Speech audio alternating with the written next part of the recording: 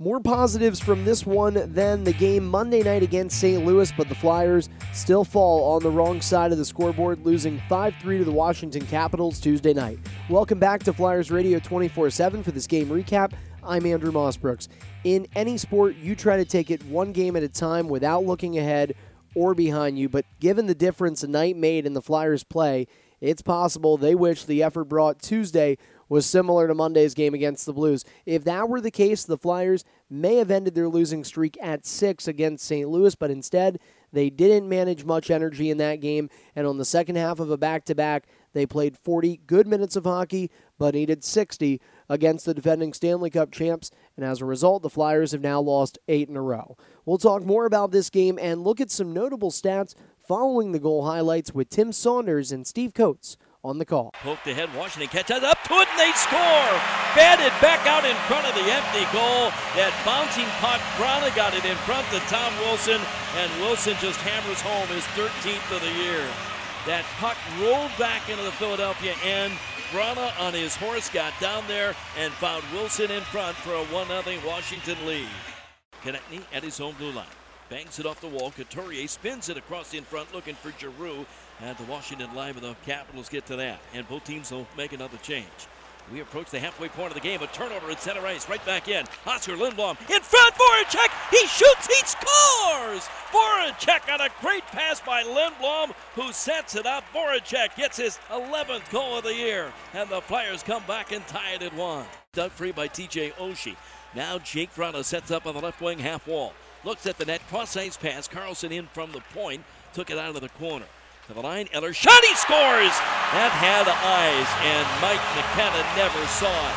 Through traffic, Lars Eller gets his 7th of the year, and the Caps, just before the game is half over, take a 2-1 lead.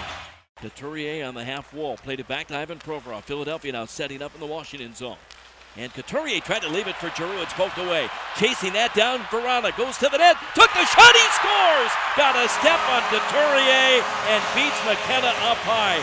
That was one for the highlight reel. Great goal by Jake Vrana. And his 13th has put the Caps up by 2. It's 3-1. Controlled by Washington. Ovechkin again winds it in behind the net. Caps get it out to the right point. John Carlson gives it up, right circle, out in front, they score! Banged into the goal mouth by Jake Vrana, and I think he's going to get credit for his second goal of the period. For Vrana, it's going to be number 14 on the year, and the power play goal, the Caps are up 4-1. Now Gostisbehere over to Giroux. Giroux down low again, and Van Riemsdyk's got a spin on the end wall, trying to protect the puck for Simmons. He'll wheel it around to the left point. Back to the line, a shot by Gostisbehere, hit a skate out in front. This is even strength, but the Flyers have 4 forwards out there. Here's Voracek into the left circle, in front, Simmons was stopped, no, he scores! Copley had it, but it squeezes through the even strength goal by Wayne Simmons. This is 13th, and it's 4-2. Flyers 3, Capitals 5, final score on the road Tuesday night for the Orange and Black.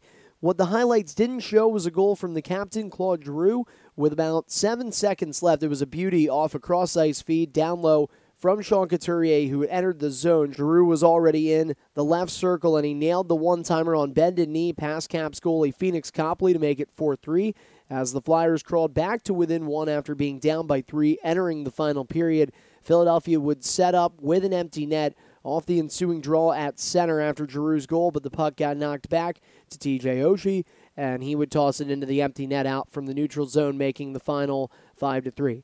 Earlier in the period, it was actually thought Tom Wilson had scored an empty net goal, but a coach's challenge from the Flyers reversed the goal due to an offside. Now, the wacky part of this came after. Shane Gostisbehere hooked Wilson after he entered the zone before shooting the empty net goal, and the officials had the arm up for a delayed penalty, which was, of course, waved off because Wilson scored on the play. Now, this goal was turned over, and the clock had been reset to the point just prior to when Wilson entered the zone, yet the Flyers got shot in the foot either way because Gostisbehere was then called for hooking and sent to the box. Again, the hook came after Wilson entered the zone offside. So for the officials to reverse the goal and the time to before the play happening, it was absolutely unexplainable for the Flyers to take that penalty, and that's honestly one of the turning points in this game. I know it was late, say what you will about the time and score at the moment, but this game wasn't over, and that's something that hurt the Flyers in their efforts of rallying to tie this contest. Copley got the win in goal. He played solid as the backup for Washington, so the Flyers didn't draw Braden Holtby in net, and Copley instead, who made 37 stops. On the other side, it was the Flyer debut for Mike McKenna. The 35-year-old journeyman is better than what his stats will suggest Tuesday, making 20 saves on 24 shots. He had a couple of big stops and robbed the NHL's leading goal scorer, Alexander Ovechkin, of getting a point, even though Ovechkin put 5 shots on McKenna.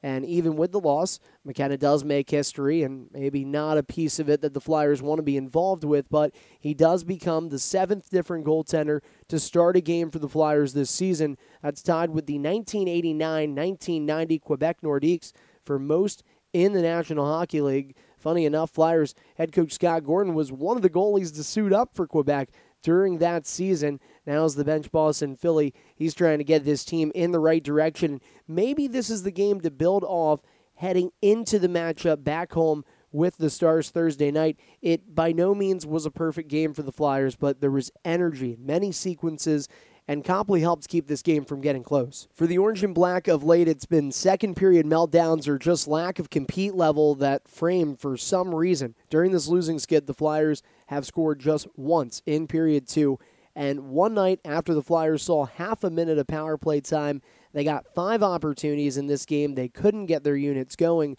Flyers actually had 2 full power plays in the third, and they began the period with over a minute of time on the man advantage, so this game was not out of reach, even though they trailed by 3 after 2 periods. The Flyers' goals in this contest scored from Jake Voracek, Wayne Simmonds, and Claude Giroux. Simmonds' tally in the third actually marks his 200th goal as a member of the Philadelphia Flyers. Jake Voracek put together a 3-point outing with assists on the Simmonds and Giroux goals. That's Voracek's first 3-point game since near the beginning of the season on October 20th, and it's his third game this season in which he scored 3 or more points. He had a big 5-point game at the beginning of the year as well. And Voracek also with 471 points across his 8 years with Philadelphia and 605 over his NHL career.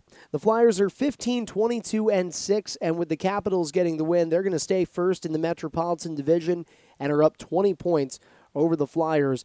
It's Jamie Benn, Tyler Seguin, and the Dallas Stars next for Philadelphia Thursday night back at Wells Fargo Center. Stars are in a playoff spot out west, but they haven't been great on the road, so with just 7 wins away from home, this could be a chance for the Flyers to build off a few good things they did in this game against Washington and carry it over in front of their fans. Tickets are available for Thursday night's game. Just call 215-218-PUCK or log on to PhiladelphiaFlyers.com to secure your seats. Don't forget to follow us on Twitter at FlyersRadio247 for the latest exclusive content such as Broadcasters Roundtable, Flyer Buzz, full game replays, and more.